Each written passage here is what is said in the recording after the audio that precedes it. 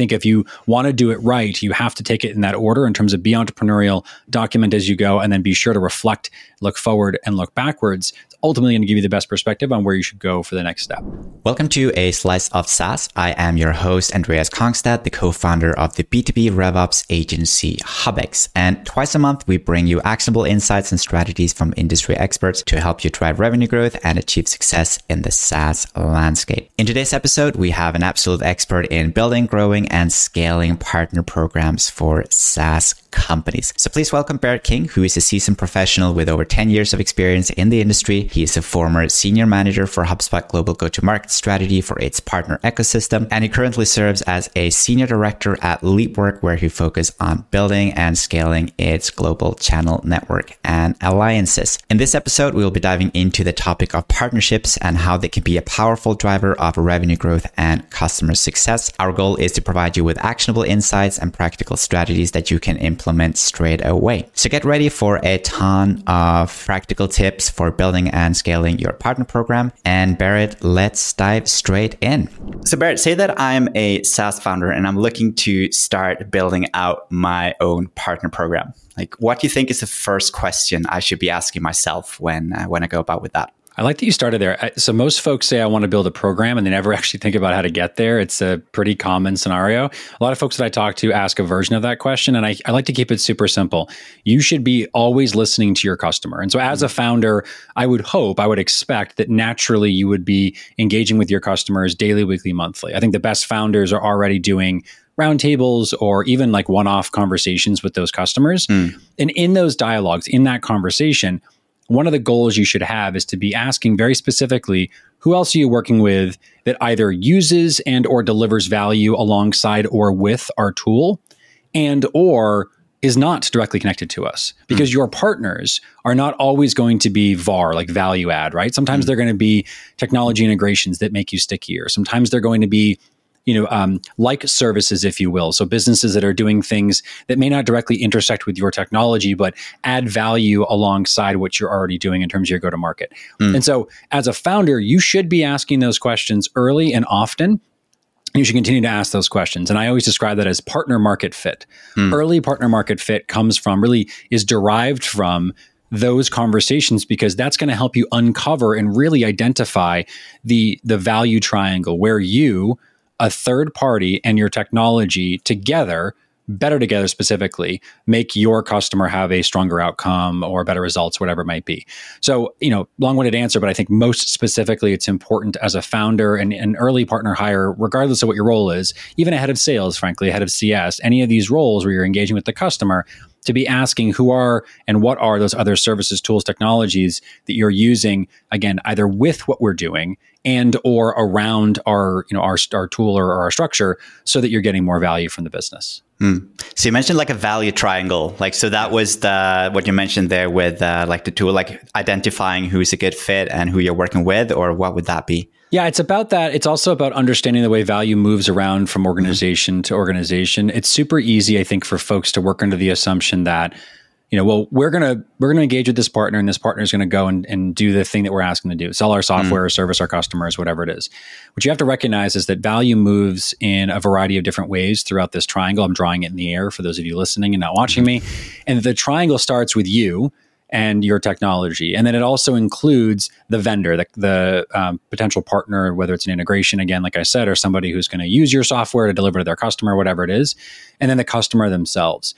And so it's really easy to work under the assumption that, the technology that you provide is cyclical, it's singular, it's going to do one thing. But ultimately understanding the connection between, as I described specifically, your business and that vendor is important, because the value transfer is what we're trying to recognize here. That partner that you're trying to engage with owns your customer's trust. That vendor is already working with them, therefore they own more trust than you do. So your opportunity lies in saying, okay, if that's the case, how do I go and sort of double click on, tackle the idea of that intersection of value being the most important thing to me? And that stems from the triangle that I'm describing in terms of how do I ensure my software works well for, that agency that I'm working with, to use an easy example, right? So that agency can go and deliver their services consistently on our software to that customer, who's then going to use our platform to look at the value that agency is delivering and prove ROI. Now you've got a really clear example in terms of we start with something, it delivers value to that agency because they're more effective, they grow faster, their services are better, whatever the outcome is. And then the customer also intersects with the technology because they themselves are able to understand if and how that agency in this example delivers value to them as well. So it's sort of the culmination of like, how do we move value across those three different organizations? And how would you go about like, so there I'm kind of hearing that being aligned with kind of the goals you're trying to do, like helping each other out and basically design the program so you can actually help the partner that you're working with reach their own goals as well, and not just thinking about what are we trying to get out of this and just building up a program, like having a ton of partners there, but not really doing anything more with it. And I do think that I've seen that a lot of partner programs, they're just there, but they're not really kind of what you mentioned here with a place where you actually think about that. How can we get to a common goal together? So how would you go about like designing a program around that kind of joint value and really focusing in on like helping your partners reach their goals? Because of course, then they're going to like you more, hopefully, and work more. They're going to help you. Yeah, I mean, look, it's to use the word outcomes. My own show is called that, and part of why I leaned into that branding is that I believe that better together outcomes are the fundamental basis of every partnership, whatever it is, regardless of it. Like if you're you're a local pizza shop and you want to work with like an Uber driver group because they're whatever it is. Like the point is that by working with another organization, you both should benefit over the long term. You asked the question of how do you build a business model around that? How do you build a program around that? I think at its core, it needs to be about what helps the customer. And so you hear a lot of leaders and certainly a lot of folks on shows like this talk about, well, it needs to be about the customer, make it all about the customer centric. And I think, crassly put, I want to call a little bit of bullshit on that because it's very buzzy. It's fun to say. I love saying it's all about the customer. I love helping the customer. Of course you do, because it makes you sound good, but you have to ground into something more than that. I think the way that you do that is you start to look at, again, as I mentioned in the beginning, who are the organizations, what are the tools that are helping that customer do better, and seek out ways to work with them. And if you make it about the outcome, you make it about the collective being better than the singular, then I think you start to have that as one of your core values. And if you always go back to, from a partner perspective, our mission, our collective goal, you make it about the we and the us and the togetherness, I think it matters a lot more. So for those of you listening, I was at HubSpot for 8.25 years or so. Obviously that's, where your lovely host and I met. And I think what's important to highlight is that early HubSpot, they focused extremely maniacally almost on the idea that we help agencies grow better. This entire premise, the culture of the organization, was about working with marketing agencies to help them grow better. And that was brilliant because what it was doing was ensuring that they were marketing for us and engaging their customers and ultimately packaging, pricing, and selling our software, which was at the time marketing tools that became a CRM, sales, et cetera, into the customer base that we were trying to attack as an organization. The company I'm at, LeapWork, right now, my role here is to help augment and engage and elevate the Microsoft Dynamics partnership and the Microsoft in general partnership that we have. The reason that works is that our customers are the same. Our customers are on D365, they're using the software, and they're challenged because updating and managing the regression testing and all of the things that come with owning a big ERP or CRM like that requires people, headcount, and time. And the platform that LeapWork has built helps to automate that process. Again, the customer benefits when we work with Microsoft's partners who are already working with those customers to deliver more effective testing. So they're getting a better outcome for themselves, right? Their teams are less burdened. They can do better, more effective long tail work. And the customer gets more value. They have more consistent testing, better outcomes in terms of software uptime. They don't have those challenges and issues. And so in either example, you put at the core of your program the idea that by working with these partners, we need to put their ability to help our customer at the core of what we do. And if you can find, which is why I describe that partner market fit, find businesses that by doing that, they help you get to your goal, which is to sell more, service better, whatever your outcome is, that's a win-win-win scenario. And like, how would you kind of structure that? And like, who would be like, I know at HubSpot, we had a really like a strong focus on that, as you mentioned, with the partner team. Like there was a lot of salespeople who were really focusing on finding and building up partners together. It's like, how would we kind of think about like getting the whole company involved? Because if it's just one person doing a little bit of partner thing, like you're never really got to get like I think, the best out of it. Like you need to have marketing, you need to have, like so many different areas of the business involved in this to make it really successful. Do you agree? And if so, like how would you kind of get more people behind it?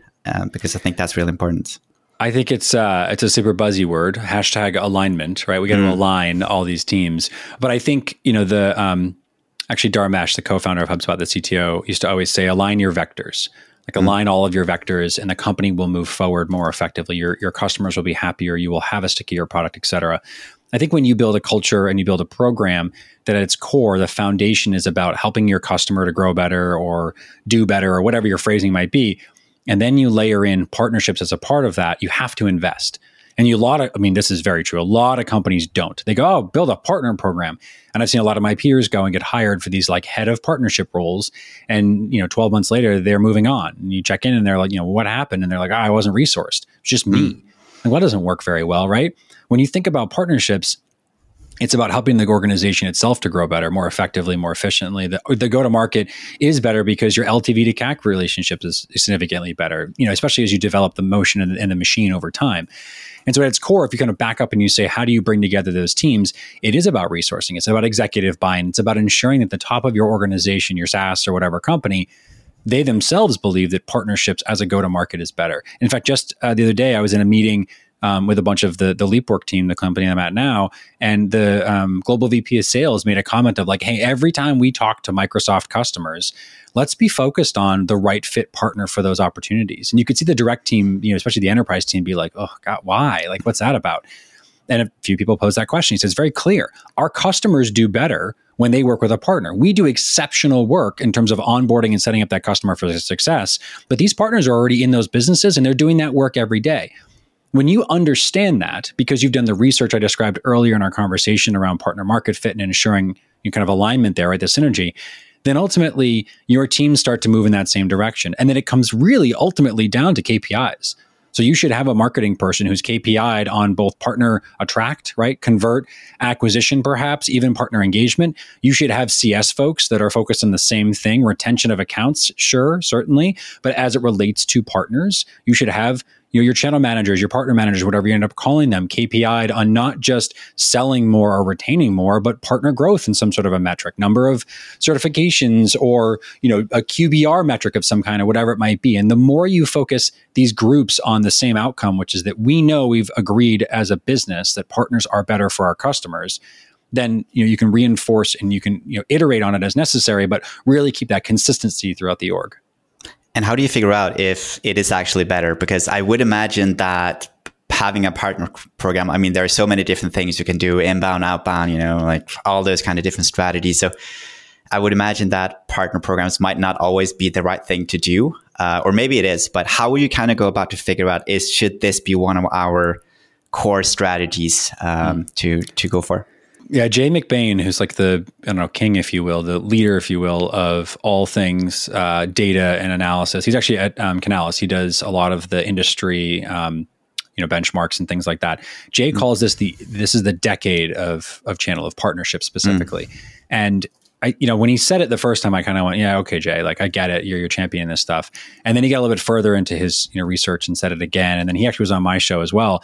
And what he did really well, and what I think the reason to answer your question that I think everyone should have a partner program, in particular if you're in certainly in SaaS, is he was able to highlight that if you look at the trend over the last like 30 years, 40 years, originally it was like the decade of sales, right? It was all about sales excellence and expertise, and that was like the traveling salesperson, and that was the the things that you saw in the like really 70s and 80s. And you get to like the 90s and the 2000s, early till like 2010 or so, and that's where you saw the decade of marketing. It was sort of like the early evolution of it was certainly outdoor advertising in the beginning. And then as technology got sort of caught up in that sense and internet is born in the mid 90s there and things start to accelerate online, it really was the decade, really the 15 years, if you will, of marketing, right?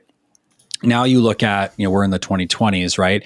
And I think if you look at the evolution of those two professions, they're still both exceptional at what they do, but the noise is just too loud.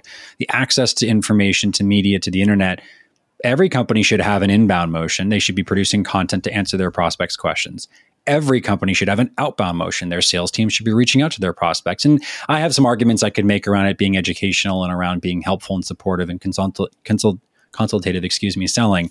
But I think those 2 points aside, your partners, the businesses that are already in the market, are going to be closer to the customers you want to work with. And the more you can be honest with yourself about that and acknowledge that, frankly, your customers are going to trust them first, the faster your marketing and kind of go to market becomes. And so I think to answer your question, how do I know it should or really is going to be a part of my go to market strategy? If you're not doing the outbound sales, if you're not doing inbound marketing, you're already behind the times. Like if you're listening to this and you're going, shit, I'm not doing that, here's your wake up call. Go do that. But if you're also saying, well, we don't have a partner program, that's a huge miss. And it's a miss because, again, your market opportunity lies in the amount of reach and the amount of trust that you can build across all of those prospective customers that you're looking at. That trust comes from businesses that are already working with those organizations. You can do all the marketing you want, all the outbound sales you want, but you should be tackling that problem, which is somebody else is delivering the same, if not more value to your customer right now. You need to go figure out how you work with that organization to align and deliver better value together. Yeah. And I would say as well, like just as you mentioned there from the customer perspective, like having one vendor who can actually service more stuff, like it takes more problem away from you as a customer. Like I don't have to deal with this. They have this, they have that, and they can actually connect all these different things together, which is actually adding even more value to the customer. So I really also believe that it's a massive value add and just taking problems away from companies that they don't have to think about or deal with. Yep. And I would also say that what you also talked about with the resourcing, like I would also say there, like saying you have a partner program, but not resourcing it, that doesn't really count. I would say it's them as writing a blog post a year. Like I agree, you're not really doing inbound then. No, I agree. Look, I think it's easy to say I have a partner program. I mean, I see it in my feed, my friends, my peers, it's in my feed on LinkedIn all the time. I think being intentional around it is the most valuable point. And that means like early KPIs. That means building a forecast around it. That means investing in tools. That it's enablement. That's a lot of those things which already exist. And we could probably have a whole episode on that. But those assets and those tools, they already exist. Your direct team's using them. You should enable your partner team to do the same thing, but you should be intentional around understanding that those different elements will change dependent on the partner need. You're going to need a PRM of some kind. You got to manage those partner relationships. You need PRM, partner relationship manager. Like a CRM, but for partners. Yep. And then you got to think about it in terms of doubling down on elements of marketing. How are we marketing together? Like, well, if you're building a campaign for your company, your CMO, your whatever, your head of marketing is doing that, package it up, make it easy for the partner to take it and repurpose it. There's another go-to-market avenue for you, different reach, obviously a better LTV to CAC like we described. So I think it's really simple in terms of doing it, but I also like live this stuff every day. So I look at it from that perspective. And how would you think about, because I also know that there is some kind of typical ways you can go about with things. You can go there, okay, screw it, let's do it. And you just kind of wing everything. You go in guns blazing and you ignore process, you ignore structure, and let's just close some partners and let's figure it out. And then you have the other way where you might go really hard into process and structure and, focus too much on that before you actually have, for example, identified who are your best partners and how can we kind of build, how would you go about balancing the kind of, okay, let's build something up and at the same time also having that kind of process mindset when you just get started and as you grow it? Yeah, I think you need to be an entrepreneurial person in the very early stages. If you look at any startup, you look for typically the generalist, you look for those with I've heard like figure it out factor, kind of attitude, like the ability to go and say, sure, I'll go try and solve that problem or overcome that objection. I think when you look at partnerships in particular, it's the exact same endeavor, which is it's entrepreneurial. It's meant to be dynamic and creative. The way that you go about processizing that is that as you move throughout your entrepreneurial process and you're iterating, you're trying and you're growing, you document it. Like you need to be a student of writing shit down. In fact, I've got, I'll look right now on my tabs, 10 different documents open in the background with different categories, different things that I'm thinking about and working on. And I don't spend hours on them. I might spend 4 minutes one time and then 7 minutes another time. But just the other day I was talking to somebody about a consulting version of a program that we've talked about, historically here as well. And so we've got a partner program and then we have this sort of like consulting arm and there are these consultants that want to do it. And, it's an interesting conversation because all of a sudden, I think I could frame something out there. And my peer was like, yeah, go give it some thought. Let me know what you think. Those ideas are going to naturally come throughout your process. The observations that you certainly have over your partners and your steps and the things that come out of it are also equal input. So my 2 cents is try things, try as often as you can. I hate the expression fail often. It sounds silly. Like go and break shit and then like fix it and or throw it in the trash and buy something new, try something new, etc. But as you go, make sure you're in some way capturing those experiences, those moments, those takes, so that you can always reflect back. And that's kind of my second piece of advice and feedback here, is that you should be doing something in terms of stepping aside, if you will. So it's really easy, especially in the partner programs that we have today, to fly at like 1,000 feet. Like you're only able to see 100 feet down the road ahead of you when you've got 1,000-foot perspective. But what you should be doing is once a week, especially as a partner leader, elevate yourself to 10,000 feet. What's the next 1.5 miles, 2 miles look like? And then once a month, elevate yourself to 30,000 feet. What am I looking at in terms of the entire landscape of our opportunity, both forward and backwards? But that elevation of perspective is really important. That comes when you're documenting. That comes when you're experimenting. And I think if you want to do it right, you have to take it in that order in terms of be entrepreneurial, document as you go, and then be sure to reflect, look forward, and look backwards. It's ultimately going to give you the best perspective on where you should go for the next step. So, like we also talked about KPIs, and you mentioned some metrics, and of course, like you need to have some kind of assessment on how things are going. So, like, what would actually be things that you would be looking at in terms of assessing the success of your partner program? Like, let's say we're kind of in very early stages. We don't have a fancy structure and a ton of data at this point, and we just have a few metrics we want to monitor. Keep it simple, like super simple. It should be 2, maybe 3. I strong maybe on that sense. Partner generated revenue. A lot of folks like to think about it that way. That could be generated in terms of net new, like leads, closed won. It could also be in terms of like leads influenced. So you've got, partner generated revenue, and then you've got partner influenced revenue. Generated in terms of they bring the opportunity to you, influenced in terms of you've worked with them toward a better outcome. So you brought them into an opportunity, et cetera. Those are the 2 most common. I think they're easy to measure. It's revenue. Sales leaders love it. And partnerships should be tied to revenue. I think it's in many ways irresponsible not to. If you're on the other end of the spectrum and you're like, we're doing integrations, and so they're not generating revenue in that sense, they are. You should think about it differently. And so I'd say those same KPIs apply, but maybe it's like number of implementations, number of, obviously integrations and such. You could look at, the health of the customer, use some sort of an NPS and whatnot. But I also think there's this sort of like other coin, which is that as you're talking about generating revenue and driving impact, we need to think about what that partner gets in return. So if you can start to build a KPI in terms of revenue generated for partner, that could be really interesting as well. I've seen that starting to show up more. So you can say like by partner, how many deals did we refer to them, et cetera. And then, kind of lastly is like, I would look at some metric in terms of engagement. I think that's really important because those are all me things that I talked about in the beginning, but I would look at things that are mutual. So it's, if you've got certifications, how many have they taken? If you've got, onboarding tracks or learning tracks, how many have they gone through? Like those are the things to be very focused on because that shows you a measure of involvement, engagement as well. And that's an equally valuable intersection of where your partner and yourselves, will do better together.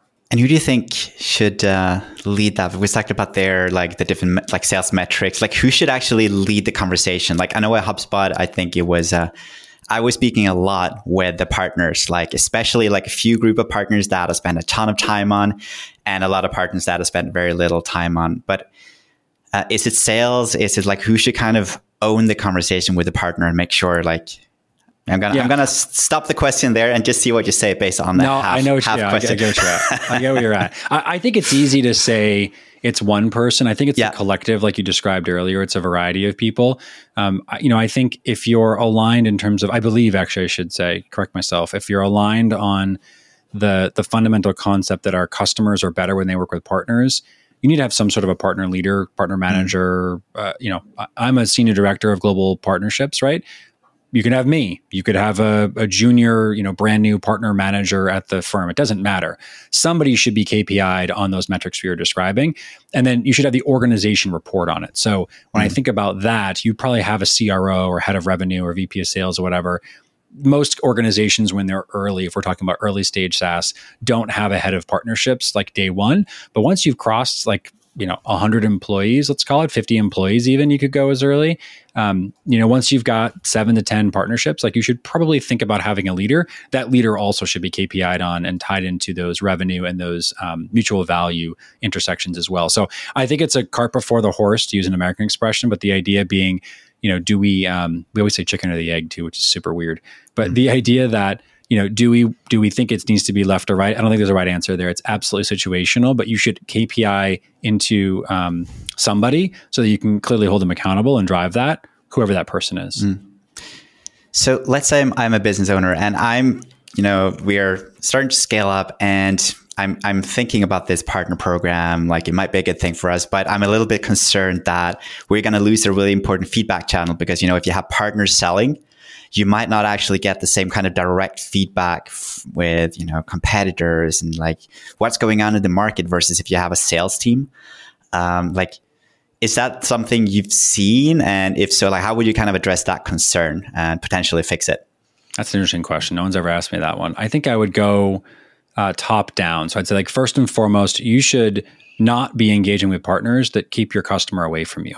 In particular, if you're in SaaS, like your metrics as an organization, raising money, growing the company, any of those sort of inputs, if you will, those factors are going to require that you intersect with that customer. Whether they own your software is irrelevant, but you should be able to look at some sort of a health metric or a happiness metric of that. At its core, I think. So early HubSpot, I love sharing this anecdote. It's fascinating. Mark Roberge, who was the CRO of HubSpot for the first 100 million, had this metric, this value of PET, P% of people do e-event over T time. And so the idea was that, like, every month a customer would log into a portal any number of times, but they would use 3 or more applications every month. So they'd like write a blog post, send an email, and post to social media. And if they were at that level, then they were considered green. They were using the platform enough. And that was a leading indicator of product market fit and product adoption. Well, same thing is true for your partners. And so if you can say, in terms of like the leading indicator of success around the platform, you can still draw that through them, but look at perhaps the same, or in that example, maybe I would add in something different in terms of metrics. You would still want to be surveying your customers. You'd still want to be looking at an NPS in terms of a happiness score. You want to look at a feedback loop of some kind. I think the QBR, business value stuff also matters, but you shouldn't have an organization that's solely partner. You got to have direct as well. And I think you're going to get anecdotal feedback from the direct team regardless. And so if you can work in concert, then you're going to get feedback in terms of competitor challenges, feature challenges, the issues that might be coming up around why your platform's not working. And then secondary to that, but perhaps equally important, is I would do the same thing with my partners. I would encourage and or force, if necessary, them to do some sort of a competitor analysis or feature analysis or pricing analysis with you in that QBR. So you can say, what are you hearing in the market? Like, are we still competitive? Are we getting good feedback through you, from your customers, from your prospects around those things that are important? Yeah. Yeah. And I mean, it's going to be a better end result. Like, if you're aligned there, it's going to be way better. So, okay, let's kind of a final question here from me. So this is a little bit of a different, it's not related to specifically the partner program, but what is one learning or insight that kind of significantly changed your perspective on life and business in the last year? Let's have a time frame to it. The last year, I don't know if this is in the last year. It's in the most recent years. I had somebody once say to me, someone I admire quite a bit, they said, you're either the smartest person in the room, so you make the most money, or you're not. And what you don't make in money, you make up for in knowledge gain. And every once in a while, lightning strikes and you get both those things. But chasing that, it's not going to help you in your career, in your life, and your expectations. I always found that to be really interesting. And from that, I derived this idea that when people talk about work-life balance, I always say bullshit. They go, what's your work-life balance like? And I'm like, that's crap. Because that implies that it's equal. It's not equal at all times. It's a blend. Sometimes I work harder than I want to. Sometimes I don't work enough. And at the end of the day, the output is greater than the sort of sum of its parts in that sense. That's another good bit of advice from me. And I think I would share with any of my peers, in particular those in like early stage companies, that we can get sucked into the work. As somebody who's been through a lot in a very short period of time, I like to focus on the living part of this whole, human thing. And I think those two concepts in terms of where you spend your time and how you spend it ultimately allow you to decide, what makes you feel most fulfilled in the way you live your life. I love it. Yeah, I heard a statement there recently as well, to kind of you choose your regrets. Ooh, I like that too. Like, that's being good, more active about it. Like, this is what you're prioritizing and this is what you're choosing not to do. Instead of thinking about it as something you're losing, thinking about it as something you're kind of actively doing. That's great. People always say, I'm too busy for that. And I'm like, no, you're just not prioritizing it. Yeah. That's the thing with so many things in life. No, I love it. So Barrett, like, where can people go if they want to find out more about you, your podcast, and whatever else you want to highlight here?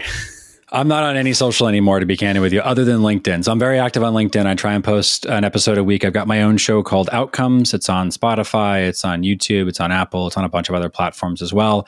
It's about partnerships in SaaS. It's conversations with operators that have been there, done the work, and have a story to tell about it. So much like yourself, I'm asking hopefully interesting questions and keeping it tactical and something folks can learn from. I'm super open on LinkedIn. So if you listen to this and you're like, I want to ask Barrett a question, don't be shy. You can send me a DM anytime. I will always respond to you. And if I can help you, I'll point you in the right direction. And if I can't, we'll certainly have a good conversation in the meantime. So I appreciate that. I'm always willing and certainly able to help where I can. Love it. And yeah, I would definitely recommend for anyone who is thinking about or is actively kind of working with a partner program to definitely check out that podcast, because there's way more deep dives and is specialized in partnerships. So definitely check that out. And thank you everyone for listening in today. And thank you, Barrett, for taking the time off your busy schedule. My pleasure.